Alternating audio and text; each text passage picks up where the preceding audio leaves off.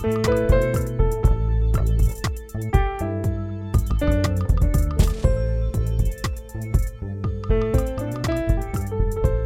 everyone. I am Chris Hyams, CEO of Indeed, and welcome to the very first episode of Here to Help for 2022.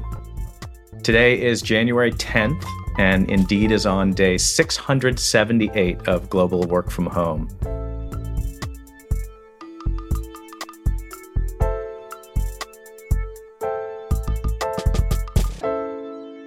At Indeed, our mission is to help people get jobs, and this is what gets us out of bed in the morning and what keeps us up at night. And what powers that mission is our people. And Here to Help is a look at how people's experience, strength, and hope inspire them to want to help others.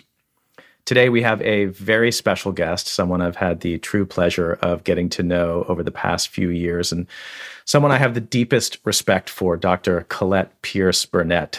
Dr. Burnett is the president and chief executive officer of Huston-Tillotson University, an historically Black university and Austin's oldest institution of higher learning. She's the first female president of the combined institutions of Houston and Tillotson colleges and was appointed in 2015. Dr. Burnett started her career in engineering and information technology leadership and later pursued a doctorate in education, leading to her role here at HT. In addition to her work at Huston-Tillotson, Dr. Burnett is deeply engaged in the Austin community. She has served as co-chair for the Mayor's Task Force on Institutional Racism and Systemic Inequities, chair of Leadership Austin Board, chair of the Central Texas Collective for Racial Equity, and treasurer of the Independent Colleges and Universities of Texas, as well as numerous other local and national boards. And among her many accolades, far too many to list here, Dr. Burnett was just yesterday announced as Austinite of the Year for 2021 by the Greater Austin Chamber of Commerce, not only for her work in accelerating and expanding the city's historically Black university, but also for her citywide civic leadership. Dr. Burnett, Colette, thank you so much for joining me today, and congratulations on being named Austinite of the Year. Thank you, Chris. I shared with you earlier, the gratitude is all mine. I'm not sharing my gratitude this morning. Thank you. Well, let's start where we always start these discussions, with a simple question. How are you doing right now? So right this second, I feel a little weepy because while we were on the 2-minute countdown, today is my first day back on campus since the holiday break. I had a conference last week, and of course we had the holiday. So I haven't been back on campus physically since the 17th of December. Thanks to Zoom, I was working last week.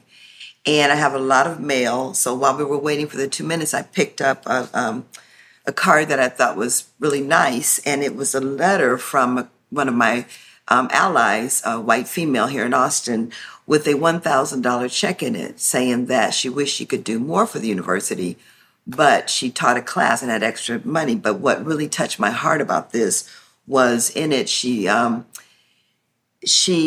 was expressing how the university's mission was so special to her because of her own collegiate experience, and thanking me for my work here in Austin. And it just really touched me. With the check is wonderful, but the card is beautiful. And what she put in the card was this. And it just really pierced my soul. So that's how I'm doing right this moment. It's just a great moment. Well, that's beautiful. Thank you for sharing that.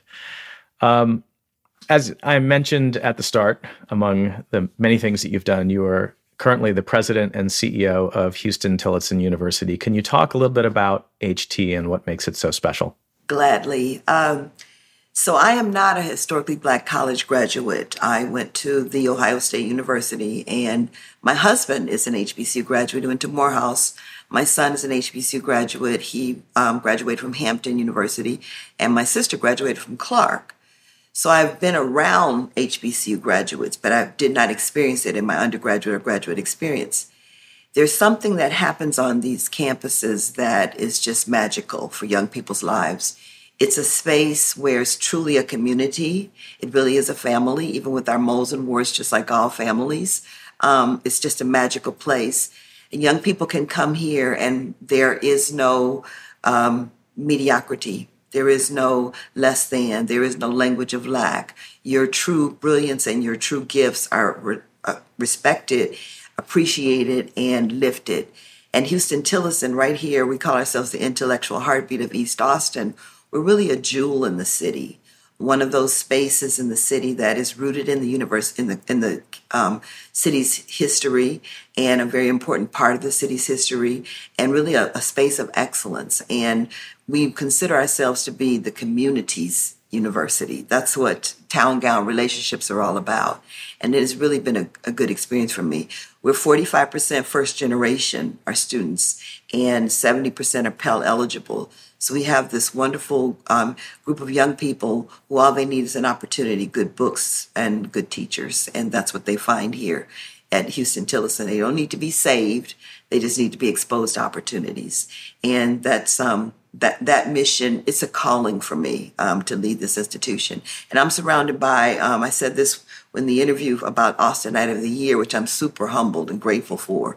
I said this, I have a whole army of people. I may be the face of it, the one whose name gets the award, but I'm surrounded by a lot of committed people, committed to education being the great equalizer. And that's what happens every day on this campus, in and out. Even for the last 600 plus days, as you brought to my attention, probably even more so, I recognize the beauty and the power and the necessity of this mission to get people educated. So we're having this discussion today, January 10th, exactly a week before Martin Luther King Jr. Day. And as a longtime Austin resident, my introduction to HT actually was as part of the Martin Luther King Jr. Day parade that we have here, which historically starts on the campus of University of Texas at the MLK statue, goes through East Austin, and ends at a big celebration on the HT campus. Last year, obviously due to COVID, the parade and the celebration were both canceled. My wife Lizzie and I, and we talked about this last week, actually went on MLK Day, just the two of us, and did the walk ourselves from the statue over to campus. And it was definitely a different type of recognition. It was very contemplative, seeing the empty streets and the empty campus. Now, I know this year we are not going to have a parade here in Austin, but you have planned a smaller event on campus, although with COVID, that's still in question. Can you talk a little bit about the significance of MLK Day and the celebration to HT and what marking this event means to you? So Dr. King is iconic, obviously, in many lives, particularly in my own. In fact, that what I've been striving and pushing for and using as my mantra here in Austin about building a beloved community comes directly from the teachings of Dr. King, is building that beloved community for all residents of the community. The march is very symbolic for me in a lot of ways, and a part of my evolution and my leadership, the evolution of my leadership here in Austin. The connection between University of Texas and Houston Tillotson is symbolized by starting the march at UT at the statue and then ending it here on my own campus. And when I first started, it was really an alienated relationship between University of Texas and Houston Tillotson. Alienated in that we were not seen as a true partner. We were a part of the diversity arm as opposed to a true partner. And Greg Finvis and I the previous president started our presidencies at the same time. And he and I became friends. And he had we're both engineers, so we were both geeks, so we had the same common language. And we really built a friendship, quite frankly, with he and his wife. And so that march became symbolic over time, and that connection was strengthened in me as a leader between our sister institution and Houston Tillotson. So that's one part of the march, in keeping with Dr. King's teachings, that we are more alike than we are different, and we need to complement each other as opposed to being contrasting and controversial and combative with each other. So that's a part of the element. Another part the element of what it means to me. And that partnership has strengthened over time, even under the current president. He and I have connected and really made a commitment to each other to strengthen our partnerships at all granular levels. And that's healthy for Austin. It's healthy for higher education, and it's healthy for Austin. We can't do what UT does, and UT can't do what we do. So we have to complement each other. So that's the symbolism of the march itself between the two anchor institutions in the city. One step above beyond that is when I first started, the march ended in the parking lot of Houston Tillotson. For some reason, probably good ones, the march did not come onto the campus. Over time, Houston Tillotson became very closed inside of ourselves. We had a fence around the campus, a chain link fence around the campus, really to protect ourselves from perceptions of what was happening around us. And I'll put perceptions because I don't know. I wasn't here then. That being said, I was wondering, why does it end in the parking lot? And you know that why you keep doing something over and over and over, but no one really questions or knows why. We're not continuing to be curious about something. And as a new person, I don't know. So I asked the question of the organizers, actually, and they told me that it was not an option to come onto campus. I said, we're going to change that the next year. So then next year, we opened the gates up. And I actually marched with Mayor Adler that year. My husband and I marched with Mayor Adler and Diane Land that year. And that was really a good experience, a good bonding experience to march up that hill and down that hill and onto campus. So we had our band, our drum line, not our band, our drum line playing. Our students were chanting. It was really a good moment. And then we just led the crowd directly onto the campus. And people, it was as though something fell, like a wall fell. And that might have been something just me in my mind. But after that, there were people who had never been on the campus. And we are an oasis. We have a beautiful campus. You would never know what's up on this hill until you come onto the campus. So people came onto the campus, and it was really a festive moment. It was almost like a family reunion. And that strengthened over time, even when it was super cold one year. People still came onto the campus. It was still very festive. People still stayed around. People still talked to each other. Someone who doesn't have the first language as you, same first language as you, or someone who doesn't look like you, someone who's not in your age bracket. We were encouraging people just to talk to people. So that was a symbolic, almost like the wall coming down. That's a presidential word, crumbling down. So it seemed like the wall just came down. And we've been very intentional ever since then throughout the year, not just on the day that we recognized Dr. King, but intentional every day that we open the campus up. It's beneficial to our students because it's a two-way reciprocal relationship with the city of Austin, with the community. Not just on King's Day, that we do that on a continuing basis. And that's how you build a beloved community, to really get to know each other as on a very human level. Let's take a quick step back and look at your career journey a bit. You began life working in the world of engineering and information technology. You spent time at institutions like the Washington Post, Procter & Gamble, Washington State Department of Transportation.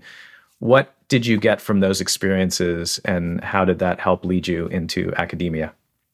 So my first job out of undergrad at Procter & Gamble University, Procter & Gamble Corporation, everything's a university. Everything's a teaching moment in my mind now. My children, who are grown people, remind me, Mom, every moment is not a teaching moment. I tell them, yes, every moment is a teaching moment. You're always at a university. So my first position out of undergrad as an operations support engineer at Procter & Gamble in Cincinnati, Ohio, was my true corporate training. Procter & Gamble was blue suit, briefcase, true professionalism. You don't talk about your salaries. You come, you do a good job. You only strive for excellence. The Washington Post was very adventurous for me. It was an exciting time there at the Washington Post, even though I was, a programmer, a systems analyst, working on the Sunday edition of the paper, which was worth a lot of money in revenue, so everything had to be right. Carrying a pager, pre-cell phones, et cetera, on call 24/7, even while pregnant. That was really an adventure for me. I loved working at the Washington Post. And then the Washington State Department of Transportation was my glass ceiling as a professional.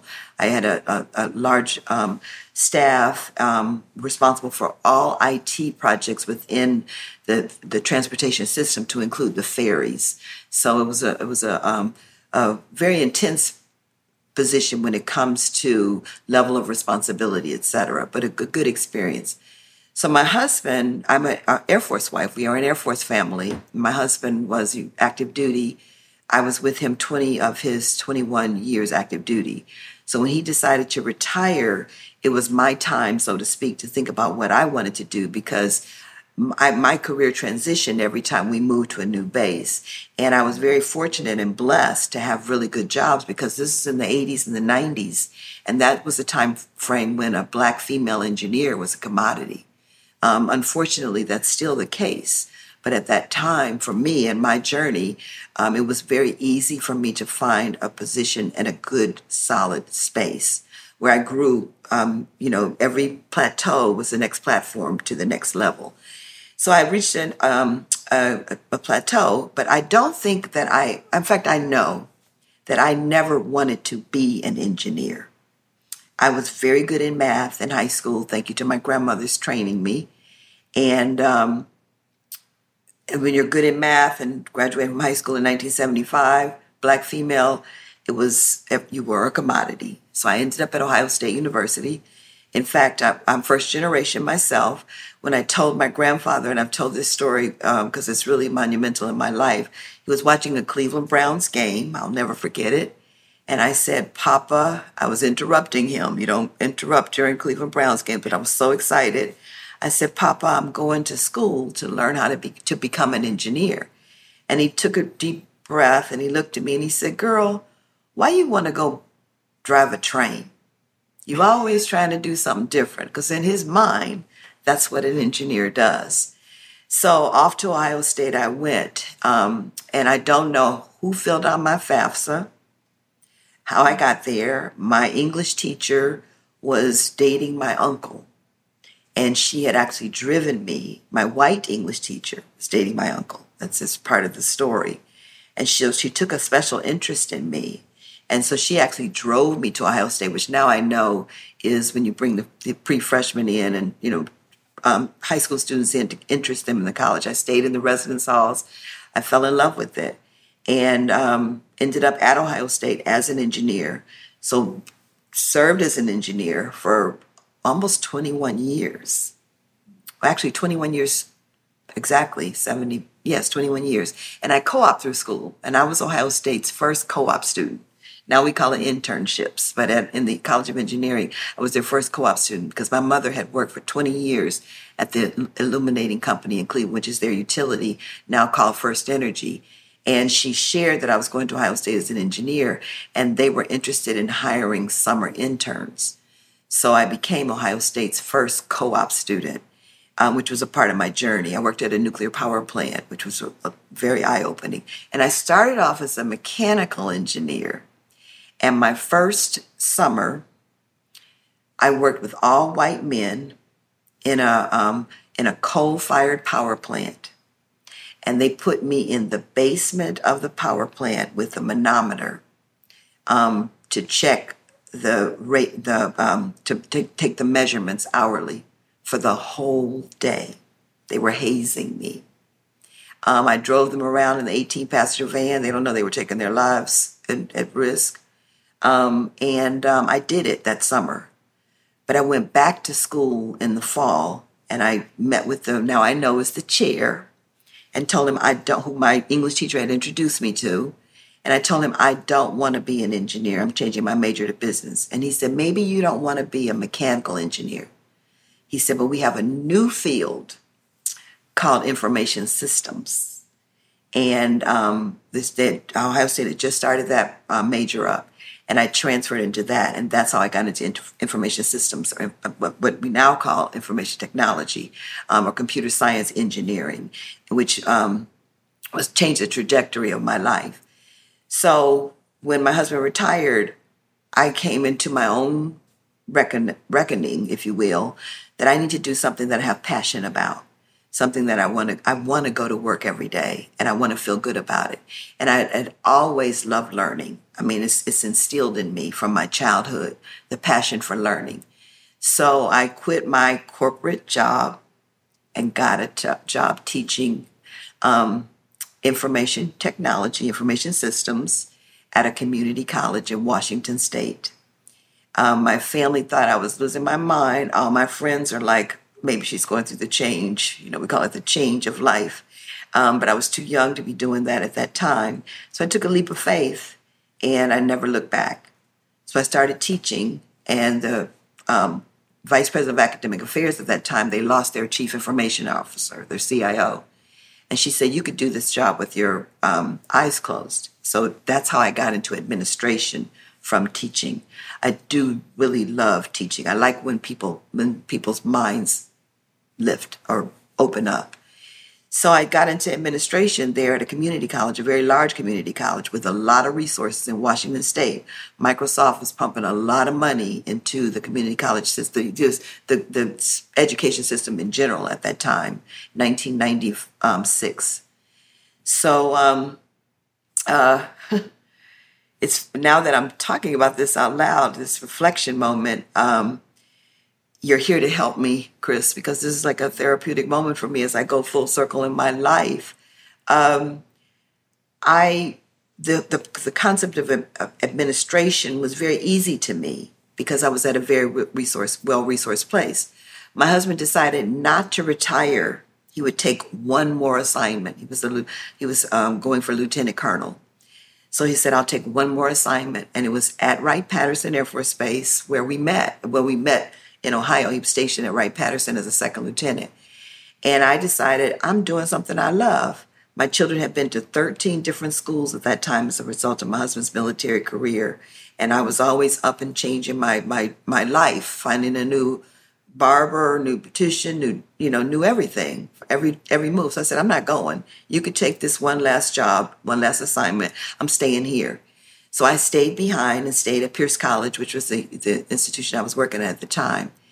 And then my husband met someone on the golf course, a very serendipity moment there in Dayton, Ohio, who told him about this institution called Central State University, that the state of Ohio, a historically black college, was almost closing. And my husband, being an HBCU graduate, was very fascinated by the story. And he said they had one job in the administration left. The university was in crises, but the governor had come in to save the institution, keep it alive, remove the whole board, hired a whole new administrative team. They had one job left, the CIO. So I went on the interview just to see what it was about. And I was I am a change agent. I do like challenges. So I took that position there in Ohio, and I was there for the next 15 years in administration, rebuilding an institution. So Pierce College prepared me for that experience because we had limited, if any, resources. And but I knew what it was supposed to look like. So I'm a strong believer that you learn backwards to live forward. And every position then in turn prepared me for the next, whether you know it or not.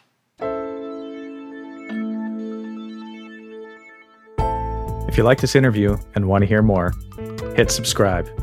Catch up on any Here to Help episodes you might have missed, like my conversation with Lisa Ramirez, and get new ones delivered directly to you. More with Dr. Colette Pierce Burnett after this break.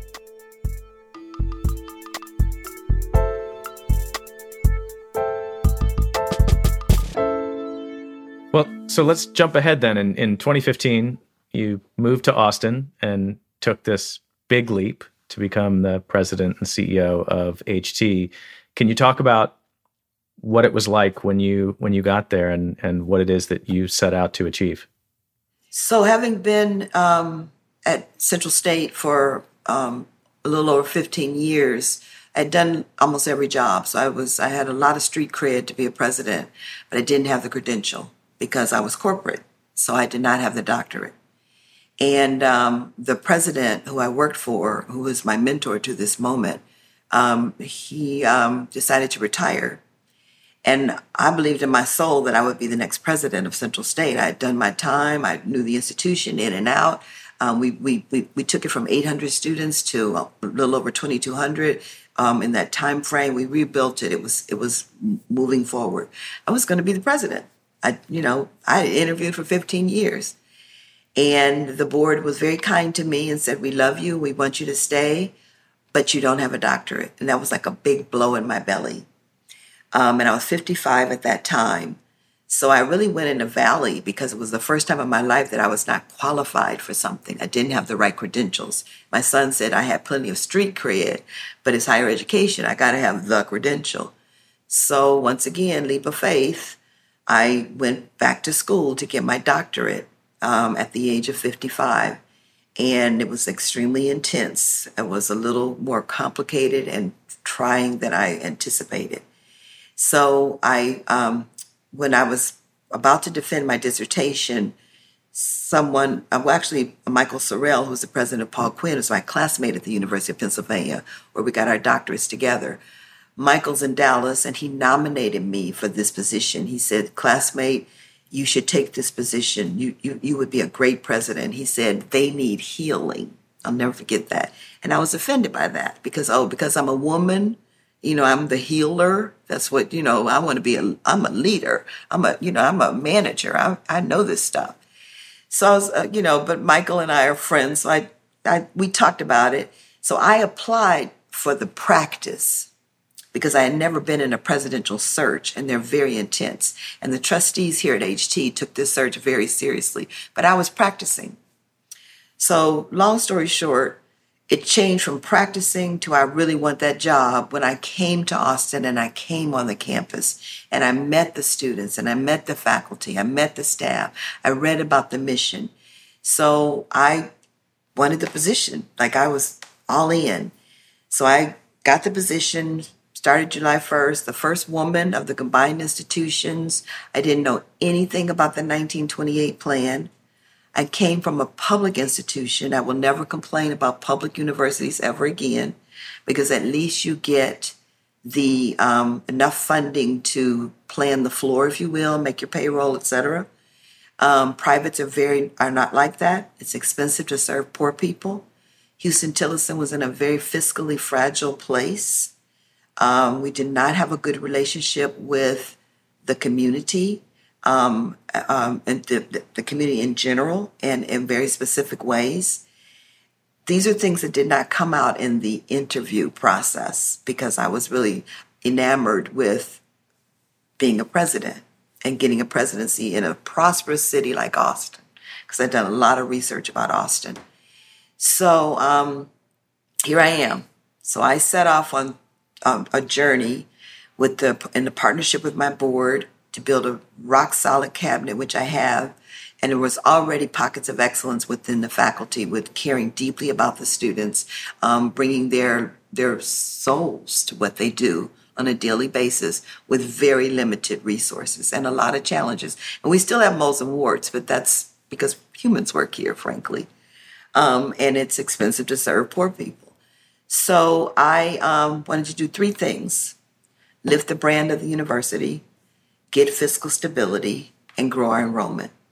And as you know, I've announced my retirement because you got to know when it's time to pass the baton, when it's good for you and when it's good for the university. And I'm a blip in the 146-year history, and we've gained fiscal stability. We're not rolling in the dough. That's why I got so excited about getting this, this donation from my investment. We call them investments here on campus, but we are fiscally stable. Our brand has been lifted. Senator Watson, when he was senator, he was governor for a day, and he raised money for both the University of Texas, Dell Medical, and he raised money for Huston-Tillotson. And Clay Johnston and I, who also became friends, were like in this competition together. And in my mind, I thought, wow, why would he do it with Dell Medical and HT? And he raised more money for HT than he raised for Dell Medical. And in my mind, I was like, our name, we have a brand in Austin. That was an indicator, a metric for me on my dashboard. And then the third was growing our enrollment. And we were on an upward trajectory pre-COVID. We have suffered some loss in our adult degree enrollment, our adult degree population here on campus, but we will rebound. I have no doubt about that. I have a rock solid chief operating officer that manages a good team of admissions and financial aid. And the indicators are that we will survive this. We are a stronger institution as a result of COVID. It's made us look at ourselves and how we do things. And it's actually the silver lining is it's forced us to do things that we were always leery of. Higher education does not make a hard right turn. We're ocean liner. And this storm forced us into a hard right turn. And that has really helped to strengthen the institution and to give us more courage as an institution. So it's time for me to pass the baton. We're going to be launching a capital campaign in the next 3 years. And a president needs time to get to know his or her institution. And it's just the right time for me to move on. And I have fear. I'll be candid about this. I'll be vulnerable because I don't know my next chapter. I have never not worked since I was 17 years old. And I just had a 64th birthday. So in all those years, I've always had a next thing. Even when I was in school, 1 year of my doctoral studies, I did not work. And even then, I had something to get up to do every day, to write for my dissertation, to do those things. I had a mission, a purpose. So the universe, my sister keeps reminding me, God will take care of me. The universe, my gifts will make room for me. That's scripture that I tell other people, and now I need to, hear it myself. Someone actually wrote it back to me recently. So that's been my journey here in Austin. And so when I true reflection, and I had applied for a position, a larger institution, and did not get it. But it was a good moment for me because it forced me to be still and to reflect and think about what my campus has accomplished in the 7 years that I've been here. And that's how I came to be. It became very clear to me that my purpose is over here. So I'll just have to stay open to see where my next chapter is. And now I've self-proclaimed myself as a lifetime resident of Austin. I love this city. It's a very magical place. We have our challenges. We still have a lot of work to do, but there's a lot of opportunity here for all. And the people who live in this city, not all, but the majority, it has been my experience, are willing and ready and are actually doing what I call the heart work, HEART, to dismantle systemic racism and the challenges that we have. It's going to take a lot of heart work and individual reflection and work. But I meet those people. I know those people every single day, and I see that work happening. I'm very encouraged by that, and I want to continue to be a part of it. And I teach at the University of Texas, a course in the summer. So I already have my natural connection to the city. So. Oh, I should share this. One of my faculty members asked me when I'm not on the. We're standing up a Center of Justice and Equity, which was one of the things I wanted to accomplish here on campus. And my faculty member asked me. I'm saying this on a recording, so he can't step back from it. He asked me to sit on his board once I step down from the presidency, and I'm really looking forward to that. Well, I think everyone who's had a chance to get to know you is excited to see what that next chapter brings. I would love to, because you touched on it, and it's been an important topic on Here to Help, the response to the pandemic. So you were in this role for just about 5 years. You had done all this work to lay the foundation, and then a global pandemic and financial crisis hits. And as we saw throughout the pandemic, institutions and systems that were already struggling got hit pretty hard. Can you talk a little bit about what it was like to make the transition to virtual online learning and then bringing students back on campus, and how both the institution and you, what you learned about HT and yourself through that process? So the big answer is I learned just how committed the people that I work with here on this campus every day are to this mission and how it's personal for them. The survival of the institution, and to move it from surviving, to continue to move it from surviving to thriving. Because as I said, we were stable. We had stabilized ourselves. We weren't as fragile as we were. So I, really came to see that we're not fragile at all, not at all. That might be, the fiscally fragile term that you read about. That might be the words that are used, but the grit at this institution. We've survived Jim Crow. We were founded 10 years after Juneteenth. So we started with either enslaved people who had been enslaved, or their descendants, their children. That's just a fact. And over the years, the standard of excellence that this institution has maintained, despite the forces coming against it when the University of Texas integrated, just all the things that happened, racial strife, just everything, it's a survivor. So how dare me to think that this institution can't survive it? But in that moment, in my humanity, I had a lot of anxiety about it. That lasted a very short time. And when I look back on it, I was reflecting on this with someone a couple weeks ago. And when I look back on it, it's just every day we just did it. We just did it. I read where they said that crises don't make strong leaders, they reveal strong leaders. And my brother and sister presidents, we spend a lot of time talking about this, how we come and almost stay in crisis mode. And this one crisis really was a shaking and wake-up call. So I alluded to this earlier about going online, about, that hard right turn. We were very fortunate. I am an engineer, so we have a rock-solid IT infrastructure. And we had put into place all of the things that you need to teach remotely, or to teach online, I'll say. But we did not have any fully online degrees. So we had some hybrid work and a few courses online, but nothing large. So we had it all in place. So my faculty and staff, within 2 weeks, we lifted the entire institution from bricks and mortar to online with the things that we had already planned and in place. We had kept putting our toe in the water. We said, we're going to have an associate's degree fully online by this date. And then that date would come and always be something that we were like, well, we're not quite ready. Well, we had to be ready. And our students were, it was not the desirable thing. It was not. And it was such an eye-opener because the internet, my students they were extraordinary through it. The internet is not a utility. It's not a utility. And everybody doesn't have access to the internet. So the week that we were going on spring break, and faculty asked for a week extension for them to prepare their syllabus and get their courses together for online delivery. So we extended spring break a week. That was the 2 weeks that we took to take it online. So the day that we were closing the residence hall, and I spend a lot of time with my students, so this has been a very sad occasion for me when we didn't have students here on campus. So we were closing the residence halls for spring break, but we were telling students, take your things home because we're going to go online.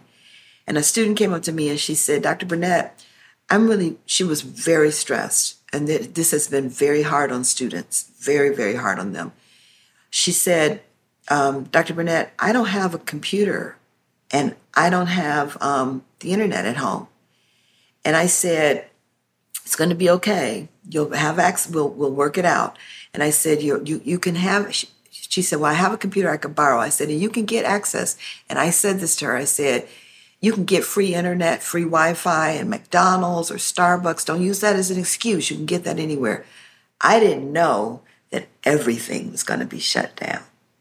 And in reflection, when everything was shutting down, we launched a campaign to raise enough money for our students to have, every student to have a Surface, to purchase that machine for them, that tablet for them, and for them to have hotspots, et cetera, everything they need, and to ship that to them.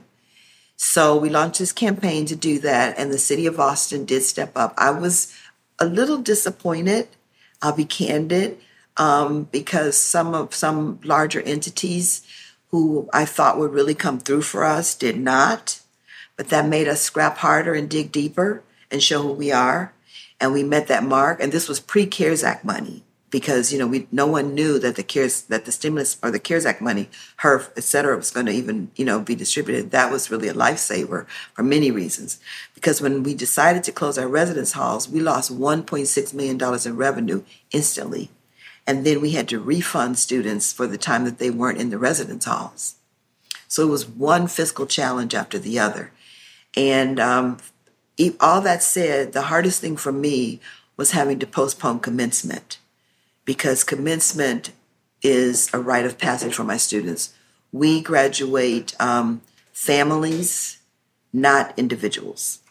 So to take that rite of passage away from my students and their families was very, very hard for me. That was probably one of the hardest decisions I've made in my entire career, to include my corporate managing ferry systems, et cetera, et cetera. That seemed irrelevant, which is why I love what I do, because you're really helping people to live their best lives. So we did have the commencement for the class of 2020 and the class of 2021 in August of last year. It was hot, and I was overwhelmed and pleased with the number of students that came back for their commencement from the class of 2020. They wanted that opportunity to walk across that stage and to get that diploma. It's monumental in their lives, and for their families to come and experience that with them. And COVID did not take that away from us. Is the power in that moment where that they earn that degree. No one can take it from them, and it's an equalizer in their lives. And COVID just couldn't take that from us. So I learned a lot about, at my campus, I can't say this enough, we are stronger because of COVID, or maybe even in spite of COVID. We're stronger. On the About page for Huston Tillotson, you have two hashtags that you use, hashtag We Are You and hashtag I Am the Pipeline. Can you talk a little bit about the significance there? So the I Am the Pipeline was born out of a moment that my second year here, I participated in a panel at Google Fiber about the challenges that Austin has when it comes to hiring people of color in the technology spaces. So I was invited to participate on the panel, and I talked about the Huston Tillotson and how we have 200 plus bright young people graduating in all kinds of fields that can be used in all kinds of ways in the tech spaces. Not everybody is a techie, as you know, in a technology company. You have people who have to write well, and people who do human resources, back office operations, accounting, et cetera. So, and not only that, we also have math. We also have some STEM majors. So I got on stage, got on my platform, talking about the beauty of Huston Tillotson, my wonderful students that, can diversify the workplace and the role Huston Tillotson plays in that in Austin. So right after I finished, the next person was from a Fortune 10 company that will remain unnamed, a very senior person in that company. And they asked, a question of her about diversifying the workforce. And she started off and said, we just have such a hard time in finding people of color to hire in Austin. And I thought to myself, this person has not, and I probably didn't say person in my mind, this person did not hear anything I said. So, they have that big screen at Google Fiber behind you. So one of my colleagues was in the audience, and he told me later that I did like this. Looked at her like I can't believe she just said that. She didn't hear anything I said. She needs to do hard work. So at the end, my very dear friend Preston James was also on the panel. And during the panel, Preston had talked about, he runs Div Inc., and he had talked about what if scenarios. That's how you peel the onion back, where you get to authenticity in hiring and placing people of color. So I said, I'm going to use what Mr. James, I didn't really know Preston that well then. I said, I'm going to use Mr. James's what if scenario, how you keep going, keep inquisitive, keep challenging yourself to get to a space. So I said, I'm going to use the what if scenario. I said, what if Austin, Texas had a historically black college right in the center of the city producing 200 plus graduates? I said, I bet that would help us address the challenges that we have when it comes to diversifying the workforce. We should look into how we can do that. Now, I was being sarcastic. I was being, but I was frustrated, and I was also getting to know Austin at that time. So I left thinking, and it went silent. Like it was a full room. No one said anything. So I thought, oh, brother, oh, well, whatever. That's just who I am. So I left. I walked, I got right off the stage and left. And this young man ran behind me, and he was a writer with the Austin Statesman. And he said, I'd like to come over and talk to you. I'm interested about what you said about Huston-Tillotson University filling the pipeline, because I had said that in my talk. So I said, sure. I gave him my card, and he followed through. And fast forward maybe 3 months, he came on campus, interviewed me, and like 3 months had passed by. So I had spoke at the NAACP Freedom Fund dinner on a Saturday night. And I woke up that morning to my phone buzzing and buzzing and buzzing. And I didn't have my glasses on, and all I could see was newspaper story. And I thought, oh my gosh, did I offend somebody? Do I need to call my board? Am I in trouble? What did I say last night? So I get up, I run to get the newspaper, and a story was, and I'm a mother of a journalist, so this is important to me. A story was it was Sunday's paper, on below the fold, a story about Huston-Tillotson University and the pipeline. And my PR people picked that up and started saying, hashtag, I am the pipeline. And it really stuck. And even when we were talking to Tesla recently about helping us stand up a mechanical engineering, I'm manufacturing, not mechanical engineering. I'm anti-mechanical engineering because of my own experience. A manufacturing engineering degree. We talked about the pipeline and building the pipeline and a funnel, if you will, for young people to progress through their careers into particular positions. So the We Are Ideal, hashtag We Are Ideal. Ideal is an acronym for our core values on campus. And we believe deeply in our core values. We work hard to meet them. Integrity, diversity, excellence, accountability, and leadership. That's who we are as a campus, and it's what we work to instill in our students. And our students actually pick that up even more so than I do sometimes. I can only speak for myself, because they have Ideal Week that students sponsor. Monday is all about integrity, Tuesday diversity, Wednesday excellence, Thursday accountability, and Friday they have me come and talk to them about leadership. So it made me very happy when I saw that our students actually picked up those core values and hashtag We Are Ideal. Well, Dr. Burnett, every time we talk, I feel like there's not enough time to even scratch the surface at all the things that I'd love to hear from you about. But I'd just like to close with the question that we always end with, which is, when you look back now, as we're getting ready to, as hard as this is to believe, look at the start of the third year of this pandemic. When you look back over this time, can you talk about anything that you've seen or experienced that has left you with some hope and optimism for the future? It's the grit of young people. If you are 19, 20 years old, in your entire life, we've had crises. It's just one after the other. And they get punched in the belly with something, and they just, like the transformer, they get stronger. And the young students here on this campus, they're extremely civically engaged. This spring, students are actually organizing and sponsoring a panel here, a conference here on the campus, student-led, with one of their faculty members about the politics of the day and the power of voting and being an informed voter. That gives me great hope that these young people, that they want that. They want to teach themselves. They want to understand the decision makers and how they get to office. And hopefully it will spark for some of them to become public servants. So their stories are so amazing, and they're the way that they look at the world is so encouraging. It's really fearless. Even my own children, they are my sheroes, my hero. I want to be my own children when I grow up, because I look at, even having gone through 13 different schools, they're like chameleons.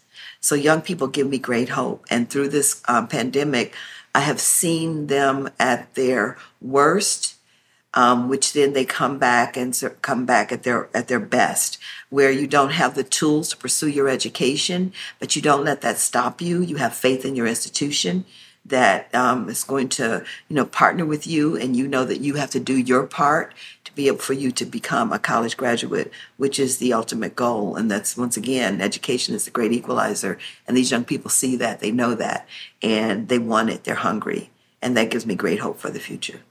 Dr. Burnett, thank you so much for joining me today. It's been a wonderful conversation, but thank you so much for everything that you do for Austin, for the world. And I think, like everyone else, I'm excited to be on the sidelines and cheer you on in whatever comes next. Because while you've had what is a pretty long and impressive career, it feels like you're still just getting started. So I can't wait to see what comes next. Thank you for saying that, Chris. And I really want to take a second to thank you for your friendship. From the first time that we met, we have a kinship. We are examples of two people that are more alike than they are different. As different as we may appear to be, we're actually more alike. And I really appreciate your friendship and your support and your encouragement, and for everything that you do for our community.